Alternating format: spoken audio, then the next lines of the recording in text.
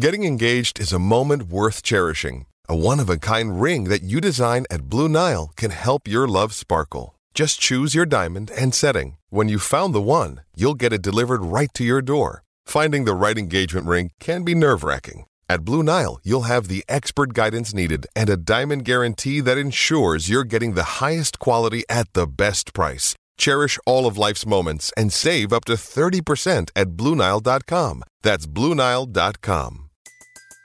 Everybody in your crew identifies as either Big Mac Burger, McNuggets, or McCrispy Sandwich. But you're the Filet-O-Fish Sandwich all day. That crispy fish, that savory tartar sauce, that melty cheese, that pillowy bun. Yeah, you get it. Every time.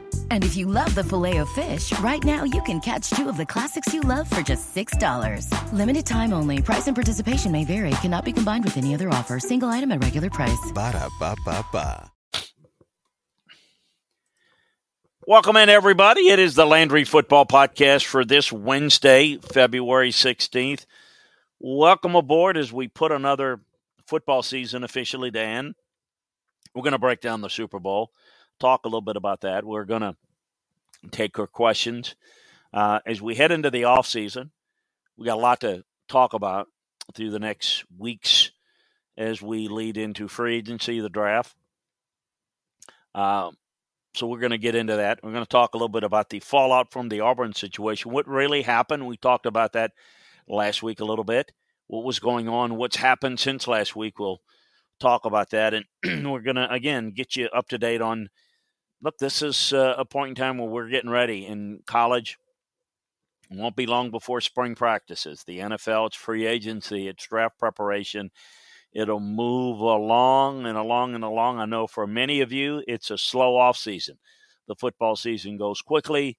The in season, not so much. We are here to try to, though, at least from my world, it takes a long time to get all of this done, and we've got a lot to get to. So I appreciate you joining us today. Want to remind you a couple of things as we get into the Super Bowl.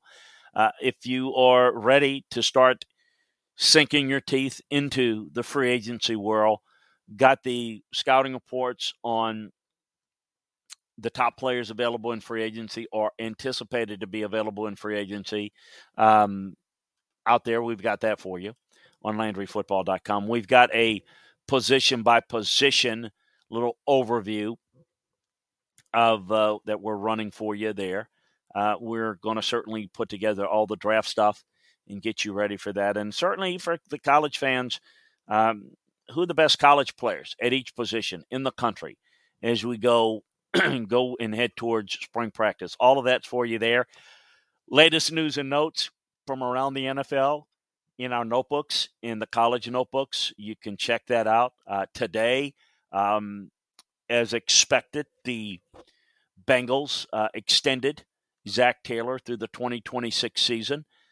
He was the lowest paid coach in the NFL. We knew that was on the verge of changing. That has indeed taken place. Over in Los Angeles, as they're partaking in a parade, Sean McVay is thought to be considering stepping aside. I don't believe that he is. I believe it's a little bit of a leverage play to get more money out of it and get a longer extension and security and more for his staff and what have you. And I think that he'll be able to do that. If it's not to its liking, there's always the possibility he could step aside and do TV work and see how that may play it out. But it is the kind of the storyline there. The Falcons released Dante Fowler today. The Saints are interviewing Jay Gruden for the offensive coordinator position. Of course, we know that the Vikings have officially hired Kevin O'Connell. What is going on in the quarterback search department as you look at the top quarterbacks available in free agency? Not a whole lot there. Probably the best one is Jameis Winston, Bridgewater, Mariota. Not a lot there. Deshaun Watson's situation is going to heat up. We're going to see people investigating it. The Bucs, the Vikings, a number of others are going to investigate the off-the-field situation. How big of a challenge is that going to be? So we'll take a look at that as well. Joe Burrow, good news, does not need a surgery to repair the MCL sprain that he got in the Super Bowl. So that's some latest news and notes, some of the stuff that you can get on a daily basis over at LandryFootball.com. So what do you think of the Super Bowl? A lot has been talked about the halftime show. I admit I'm not a music guy, and I'm certainly not a halftime show guy. I use the time to long halftime to go back and look at the game first half and get a view of it. And what I saw was something that we talked about last week that I thought might be an issue for the Bengals, and that's pass protection holding up for Joe Burrow. It just didn't hold up well enough. Yet, I did say that I thought the Bengals would have a really good chance if the game was close, and they did have a good chance. They didn't get it done. I thought Joe Burrow was going to get it done. I thought he was going to take them down and at least get them into overtime. It didn't happen. What I saw was a team that was mismatched at the line of scrimmage. I thought the Rams did a tremendous job on defense. And offensively, down the stretch, Matt Stafford, Cooper Kupp were dominant for the Rams as they put their team on their back. And they were able to get it done and with a late score. And the defense was able to come up with key stops for the Rams and get off the field and win the Super Bowl. So it to me, a couple of things jumped out. Kupp was just incredible. He had a great season. He was so reliable. Once Odell Beckham went out, you saw enhanced coverage focus on Kupp, even more so. And they did a good job of putting Kupp in different formations, moving him around more and more, getting him open, and he made big-time plays for him. No question about it. And Stafford was just outstanding. I mean, he attacked when he needed to attack and went downfield. I thought they made some plays. Wasn't perfect by any stretch, but did a really, really good job. Donald was outstanding. People have asked me, you think he's going to retire? I have no idea. It's hard for me to think somebody's going to retire when they are at the peak of their game and they're as good as someone like him is. But yet, you don't know what's in people's minds. I will say this, and I mentioned this on a show earlier today.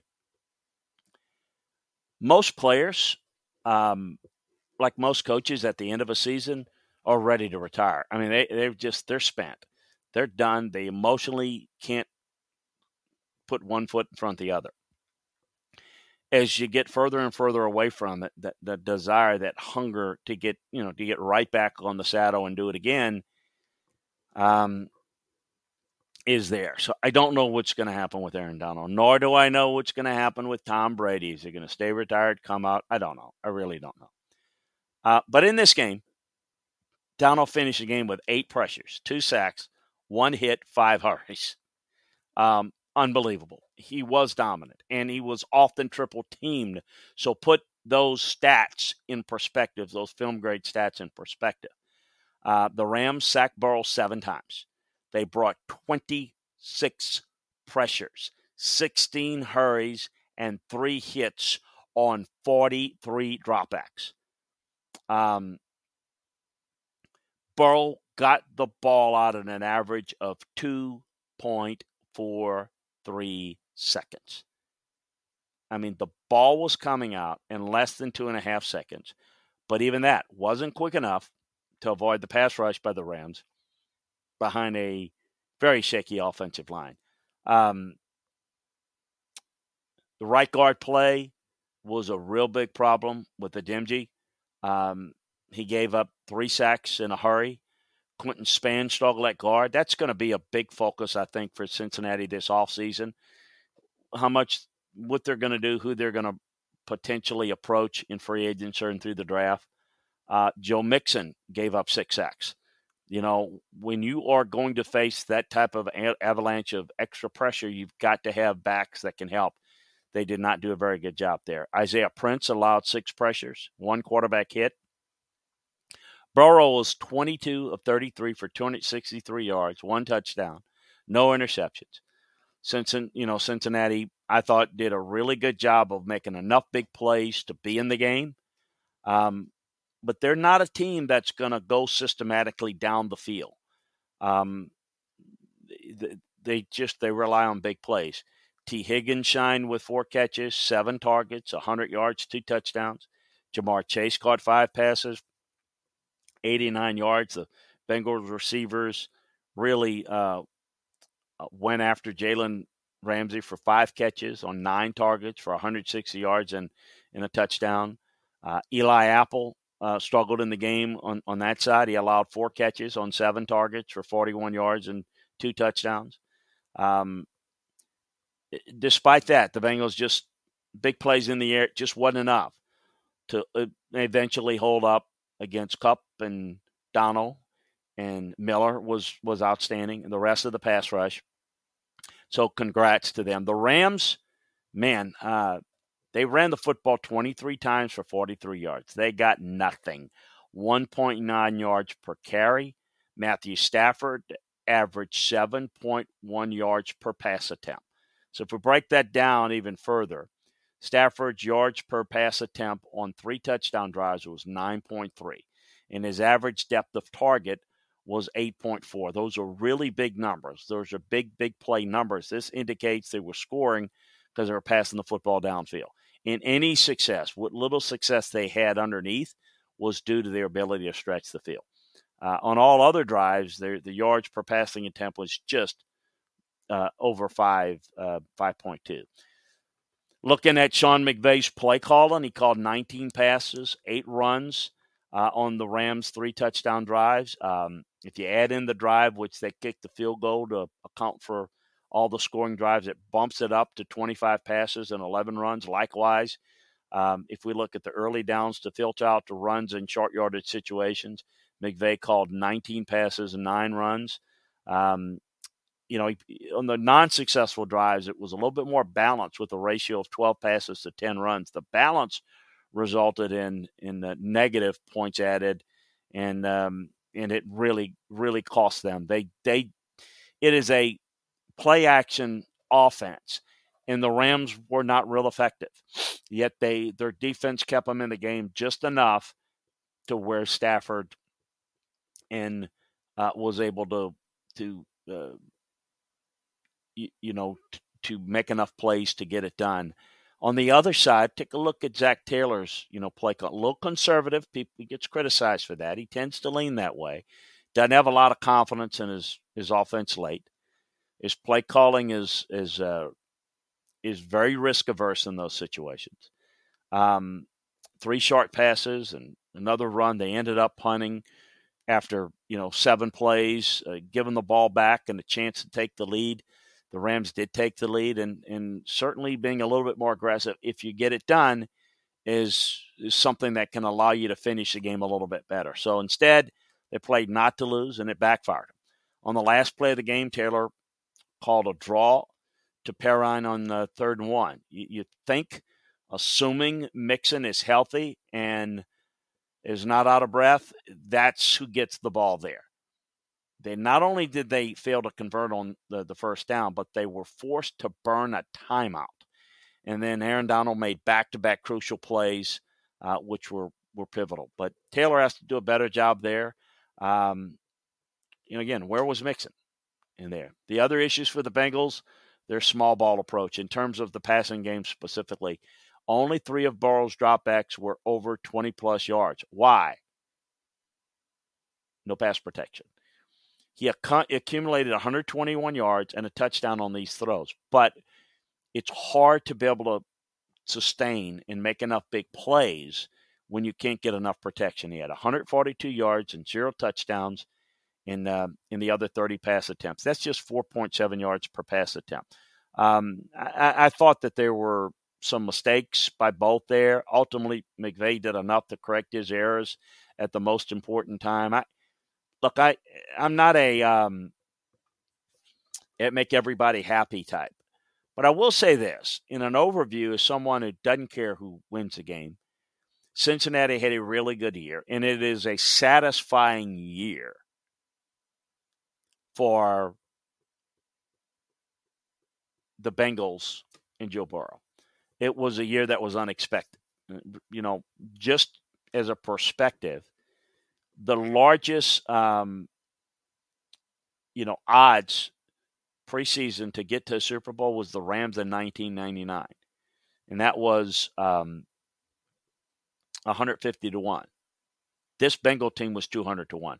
They accomplished a lot. No, they're not happy. And no, there's no guarantee that they're getting back. Oh, yeah, they'll get back. Their young team, Burrow's there. Listen, they may get back many times. They may not ever get back again. Such is the life in football. Been there, done that. But yet you look at the Bengals and you think there's a better future. With the Rams, you almost got the feeling that this was the year. They put all the chips in the middle of the table. They made all the moves to fit short term. And, everything from is Von Miller going to be back? And is Aaron Donald going to retire or not? And Andrew Whitworth, who's played great. I mean, a lot of questions. If they don't win it this year, you wonder if they even get back. They were outstanding. They got it done. Great job. I think that this is, I think that there's a lot that goes into the make of a team. I think there's a lot that goes into how you build a team. But this team took a lot of gambles, and it paid off. And they won big. And if they hadn't won, trust me, it would have been seen as a failure by the Rams. Fair, unfair, it would have been. So that's my thoughts. Any questions you might have about your team as we now officially have everybody into an offseason. I was asked, well, what do you do now? I think that if you look at the teams that make the Super Bowl, they're about 5 to 6 weeks behind their offseason program. So there's the coaches of other teams. And obviously that the teams that were in the conference championship, they were done 2 weeks ago. So they've had 2 weeks into their offseason. The teams that lost the week before, 3 weeks. The team before that, 4 weeks. And then the ones that didn't make it, 5 weeks. So, look, you all want to be in this situation where you get a late start on your preparation because that means you make it to the Super Bowl and hopefully win it. But it does put you behind. So what happens at the end of the season? Coaches look and study their roster. They take their position that they coach, do reports on all of their players. The coordinators do a report overall on their side of the ball. Then head coach puts his involvement, and certainly the personnel director, the pro personnel director, and pro scouts are involved as well in assessing your own roster. But then you start to combine those decisions with salary cap decisions. Whose contract is up? Who's is playing well but not worth the money that's getting paid? What restructures do we need to do?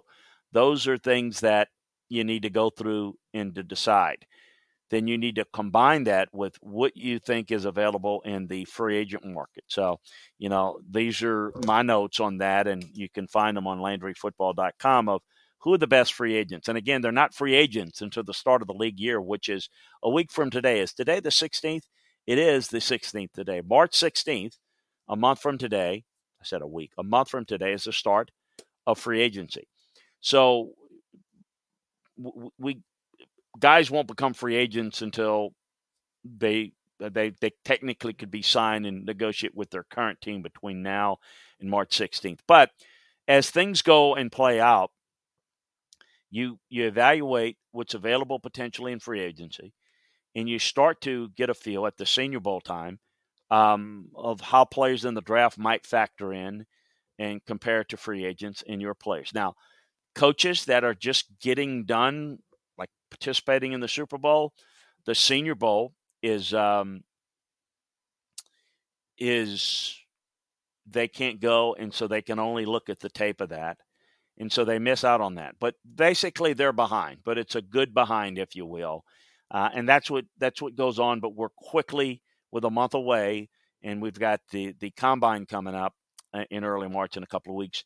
That's beginning the real process. It's the storm before the start of the league year in the NFL, and then we start to see a lot of movement. So we've got a lot of stuff on there for you. We're going to break down each position. We've got the quarterbacks and the running backs up. We've got the top overall players, detailed scouting reports up on LandryFootball.com of the available free agents that are out there. So you're going to want to check that out. You want to become a member of LandryFootball.com if you're not, as you're going to be able to get that information for us there, from us there. So we've got that. We're also going to be working on a team-by-team strategy, off-season strategy, team needs, their salary cap situation, adjusting all of that. We got an overview of all 32 teams up there, going to break down each and every team as well. And then certainly all the draft stuff, evaluating position by position, player by player. We'll have it all covered for you there. So make sure that you check out the scouting season special there. Also, again, college fans, you want to look through and get the updates on transfer portals in our notebooks every day, as well as the latest scuttlebutt of what might be happening in the NFL in our NFL notebooks. We got you looking ahead to the college season and who are the best players by position there. Speaking of college, the other story that took place, the biggest one in college football over the past week, was when we left you, it looked like there was no way that Bryan Harsin was going to survive at Auburn. What happened? Well, I've done some research, I've done some checking, and I've used common sense on some things. But the people that were making accusations about what happened with Bryan Harsin, what he did or did not do, it was not corroborated. It was not provable. And therefore, there are a few things that took place. One, you've got Bryan Harsin that not only was going to want to get paid, everything in his staff, all of those guys are going to get paid out, which that was part of it.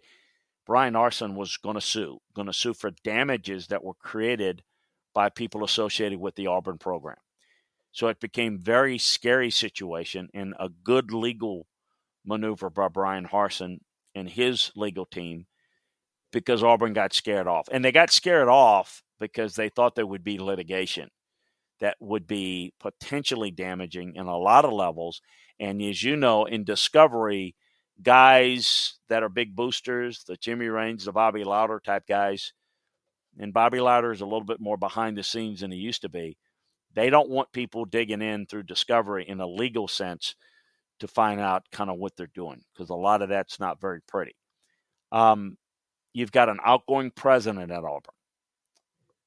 He ain't answering to anybody. He doesn't give a flip about he wasn't going to let this happen on his watch. He said, no, he's staying. That's that. The athletic director, Alan Green, is, I don't think, going to survive. He hasn't said a word, not a peep out of him.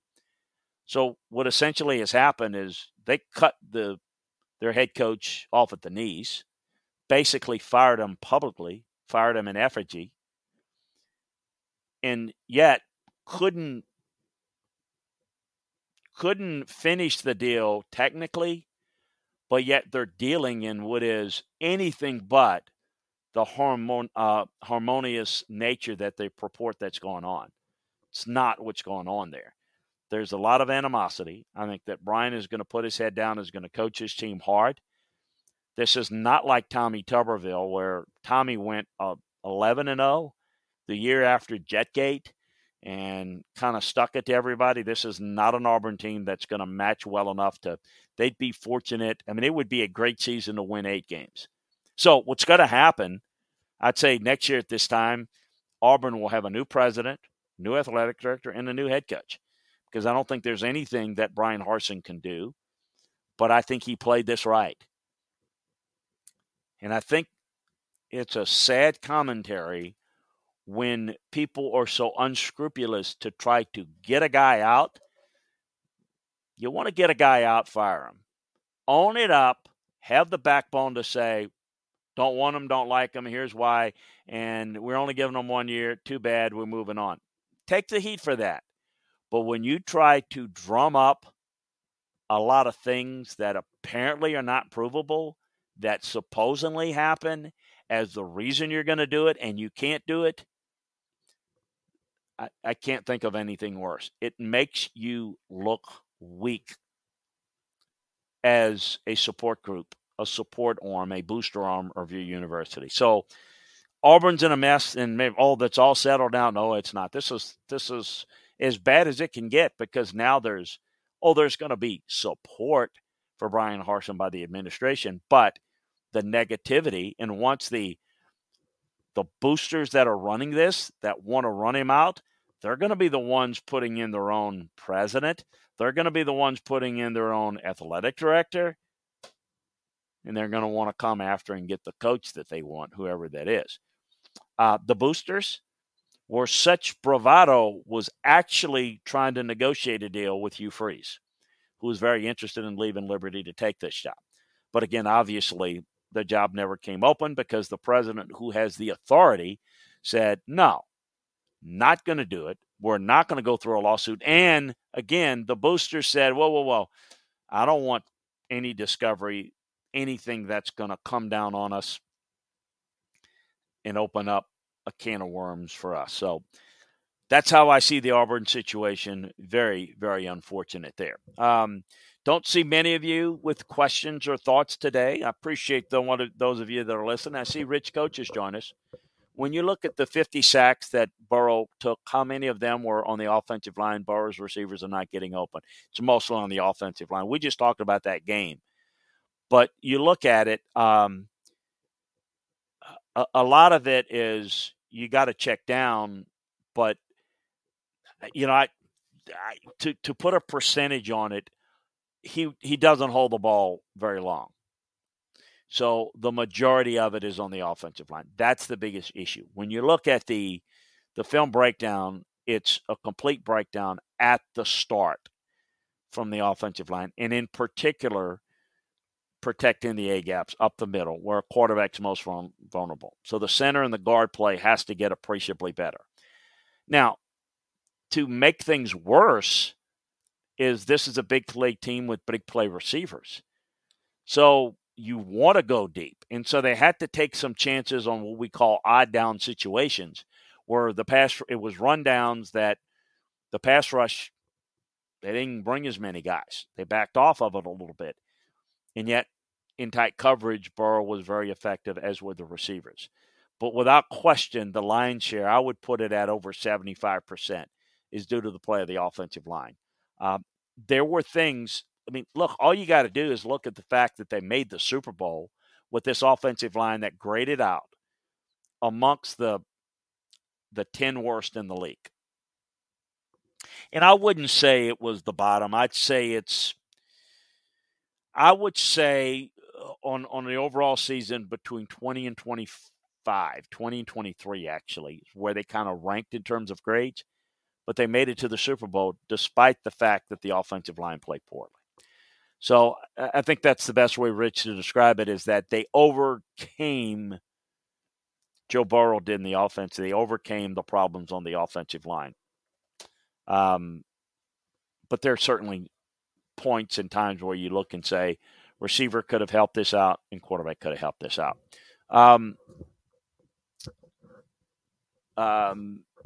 Hey, Joe Fulton, happy Black History Month. Great. Happy Black History Month to you. I wonder, in honor of Black History Month, if you could share your thoughts on, let's see here, on about the Syracuse 8. There's I don't know as much about the Syracuse 8, the history behind it. I have heard about it. I didn't quite live it as much as but I would say this, that as you probably well know, there was less tolerance in the South where I'm from. And a lot of unfortunate things that took place with teams that basically stood up in a time where it's popular to stand up and do the right thing. And the right thing being, equal acceptance. back then, there were bowl games that would not allow, hey, you can come, you're invited to our bowl, but your black players can't come. I think the University of San Francisco was a famous one. Wyoming was a famous one. Syracuse is another that said, no, we're a team. There was greater acceptance in the North, and God bless them for doing it. Obviously, the great history of running backs, the great history of players. Syracuse goes back in the lineage, and in the Northeast, you had a lot of them. It's just we had with some recent discussions with Black History Month and the historically black colleges. If you look at the history of the NFL draft and the historical black colleges, the reason why they were so great was because they couldn't play anywhere else. And a lot of people saying, well, we're going to go back. They're going to be back to it. They'll never be back to where it used to be. And quite frankly, they shouldn't be. You know why? Because back then, blacks could only go to the HBCUs. Now, a black young man can go to anywhere he wants. That's the difference between now and, say, the 50s. If you look at the team, Syracuse was really, really good, 30s, 40s. But you look at programs that maybe not historically great. The University of Minnesota, they won like 7 national championships at Minnesota. Why? They came down south. Bernie Bierman, Murray Warmath, the coaches at Minnesota, came down south and recruited the black athlete that couldn't play in the South. Bubba Smith grew up in Texas, wanted to play at Michigan, at Texas. And Darrell Royal wanted him so badly to play. Couldn't do it. Our administration not ready to let a black football player in. So he goes up and plays at Michigan State. And there are countless stories of that. Out west that stayed out there. Sam Bam Cunningham and, great players that infiltrated all parts of the country. And then it was, down south. I'm going to tell you how recent it was. Just this past week, we got the announcement that one of the all-time great receivers, Cliff Branch, God rest his soul, has been posthumously voted into the Hall of Fame, Pro Football Hall of Fame. I saw Cliff Branch at Tiger Stadium, 10 minutes that way I'm pointing, Tiger Stadium against LSU, Colorado, and I saw him run by great LSU corners like Tommy Casanova, and you didn't have the black athlete then. It wasn't prevalent. And that's about when the early 70s, when your first star guys, late 60s, early 70s in the SEC starting to be let in. Now, thank goodness we've made progress where we don't have that. But I'm glad you bring that out. And I think that as we go forward, we need to understand that we're dealing with the issues of black head coaches, not enough of them. And but there was a point in time where they didn't get opportunities to play as well.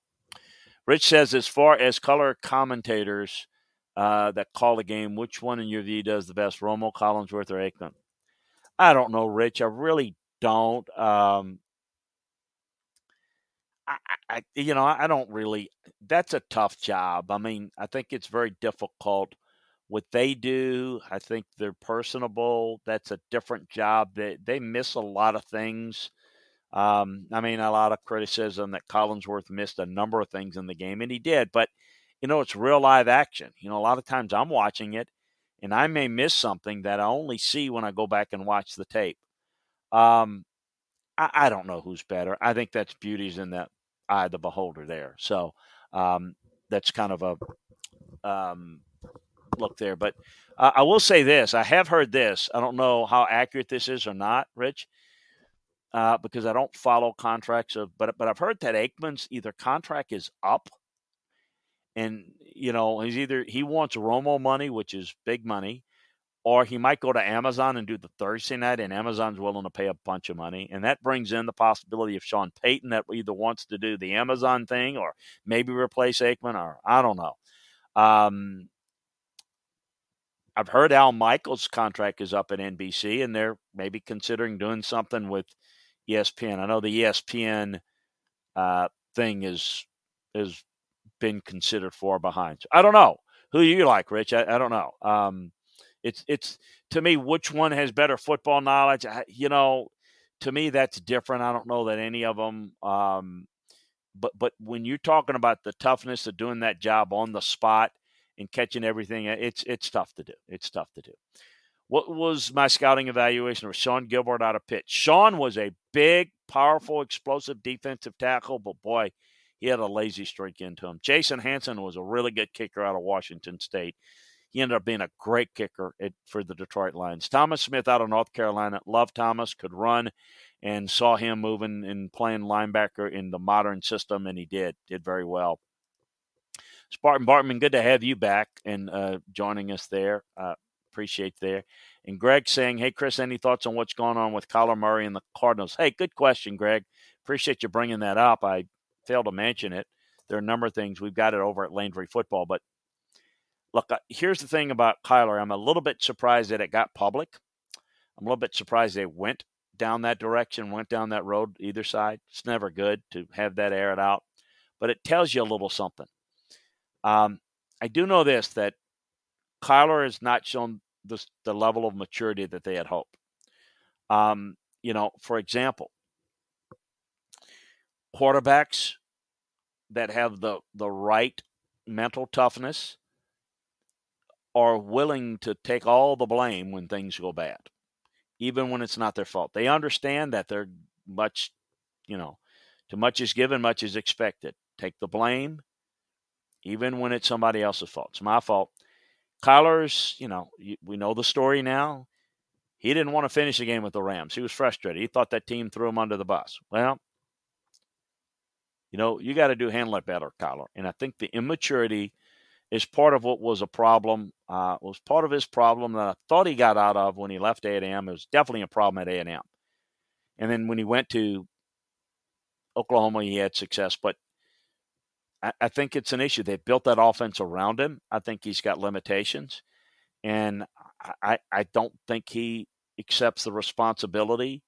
And maybe this shows us that he's lacking a little bit of toughness, and I'd be concerned about where I want to go with him. But it takes talent to replace talent. And everyone says, would you pay fill-in-the-blank guy?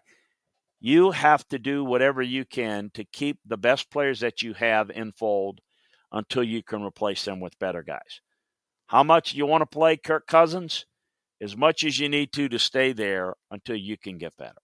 Those are the things that's really relevant. So good thoughts there. Smart Barton said, do you think for the most part every team should draft quarterback each draft as a strategy? Not necessarily. It depends. Depends on two things. Even if you've got a quarterback, do you like somebody? Do you have good value? I mean, to me, what's your situation? If you've got a quarterback, he's under contract, you're in good situation. If you see good value in the third round that supersedes anything else that you have that is greater value at another position, yeah, I'd consider it. Later rounds, yes, I'd absolutely do it. I'd like to get a quarterback every draft, yes. Am I going to absolutely take one? No, I'm not going to waste a draft pick on a guy that I'm not comfortable drafting unless I feel he's got a chance to be successful in the league, even if he may not be an ideal fit for us in the short term, because that has great value, trade value. It has a lot of value going forward. But I'm not going to just take a guy to say, I took a quarterback, I'm going to take a chance on a guy. I need to have the right grade on the guy and be able to take him at the right spot. The problem with doing that is that quarterbacks are overvalued. So you're taking guys, there is not a quarterback in this draft that's a first-round graded player. I'm not done with my board yet. In fact, I'm just putting it together in the numbers as the evaluations are ongoing. I don't see anything, and if it changes, I will do it. But there's not a quarterback in this draft that's worthy of a first-round grade. There will be multiple guys drafted in the first round at quarterback, maybe as many as 3. They're overvalued. So a second-round guy going the first, a third round maybe going in the second, a fourth round maybe going late second, early third, a fifth round. You follow me? So it's hard to get good value. So you have to see something in a guy that fits what you want that others may not. Ideally, like to have one, but I'm not going to lock myself into taking one that's not of value. Who are the best prospects for special teams in this year's draft? Kicker, punter, and long snapper. Incomplete on that yet. It's about even. There are a couple of kickers that I like, 3 or 4 punters that I like. There's a few deep snappers, but those are guys that are later round picks. We'll have that up for you over at LandryFootball.com with all the grades on that. Working on that, a little bit behind on the kickers and punters, quite frankly, but those get evaluated the same way and as thoroughly. One of the things about the evaluation and draft boards, and I know everybody's mock draft this and mock draft that, and they got this guy, all that stuff is just for clicks and excitement. That's great. I certainly want to provide that excitement for you as well.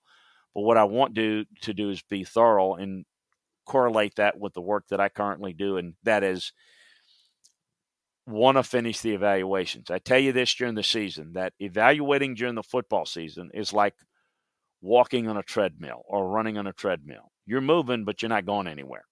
You're just getting through tape and doing it. Now that the season has been put to bed, every tape, it's like walking and actually walking in your subdivision or walking on a walking path.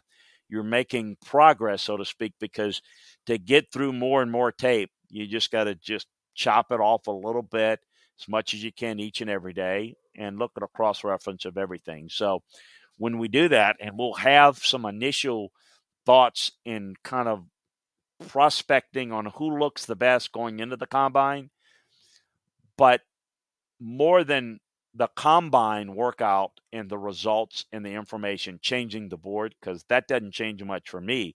It's taking the film work that I'll still be doing the rest of this month and next month. Once you get into more and more film and you look at more and more people in a cross-reference, that's when you begin to, the board becomes a little bit more stable, settled. That's how we do it in the league with teams, and that's why we do it at Landry Football. So appreciate everybody joining us, Rich Coach, Spartan Bartman, Greg, and hey, Joe Foe, everybody, all of you guys. A reminder, check us out. We mentioned that we're going to be doing some things for those of you that might be interested. I'm partnering with some folks, actually going to be part owner of a group that put this in your browser and you studied Maroon Mega Media. It is a group of folks, Texas A&M. We're going to do this, and they were interested in doing it and approached me. So we're going to provide them. If you're not an A&M fan, it may or may not be interest you. Certainly you'll learn a lot about that program, but also there'll be other things. We'll be doing the Twitter Spaces where you can be interactive and call and ask questions and things of that nature. So it is not going to be against the rules to call in and ask a question about football that's even off topic of Texas A&M, but check that out. We'll be doing a test run tomorrow, but we're going to be doing that. I'll be having some of the A&M people that cover the programs, the basketball program, the baseball program, recruiting. So we'll be able to I'll be there to give the coaching and scouting perspective and the national perspective, and the guys that cover it on a daily basis will be there as well. So it's be a lot of fun. Spread it around. We'd ask you to tell all of your friends that you think are Texas A&M friends to check us out, and we'd love to have you there as well to join us and be a part of what we do. So we're excited about that. LandryFootball.com. I know some of you have been members in the past, and hopefully we'll come back as we get started with this scouting season. 50% off deal, so check that out. Free agency grades. Draft grades, looking at next year's best players in college football, regardless of position and by position and regardless of class, I should say. Everything, draft, free agency. Folks, we're just getting started. Taking you inside the draft room of each and every NFL team, keeping you up to date in our notebooks every day. College football, NFL, we got it all for you there. And, of course, every Wednesday, 5 p.m. Central, we'll bring you the Landry Football Podcast. So appreciate everybody that's joined us. Join us again next week and spread the word. See you over at Landry Football. A lot of those things, those questions that you're asking in detail, we'll have for you. So spread the word about LandryFootball.com. We'd appreciate it. Thanks, everybody. Have a great evening and a great week. We'll talk to you next time. Judy was boring. Hello. Then Judy discovered ChumbaCasino.com. It's my little escape. Now Judy's the life of the party. Oh, baby, mama's bringing home the bacon. Whoa, take it easy, Judy. The Chumba life is for everybody. So go to ChumbaCasino.com and play over 100 casino-style games. Join today and play for free for your chance to redeem some serious prizes. ChumbaCasino.com. No purchase necessary. Void where prohibited by law. 18+ terms and conditions apply. See website for details. Hello, it is Ryan, and we could all use an extra bright spot in our day, couldn't we? Just to make up for things like sitting in traffic, doing the dishes, counting your steps, you know, all the mundane stuff. That is why I'm such a big fan of Chumba Casino. Chumba Casino has all your favorite social casino-style games that you can play for free anytime, anywhere with daily bonuses. That should brighten your day a little. Actually, a lot. So sign up now at ChumbaCasino.com. That's ChumbaCasino.com. No purchase necessary. VGW Group. Void where prohibited by law. See terms and conditions. 18+.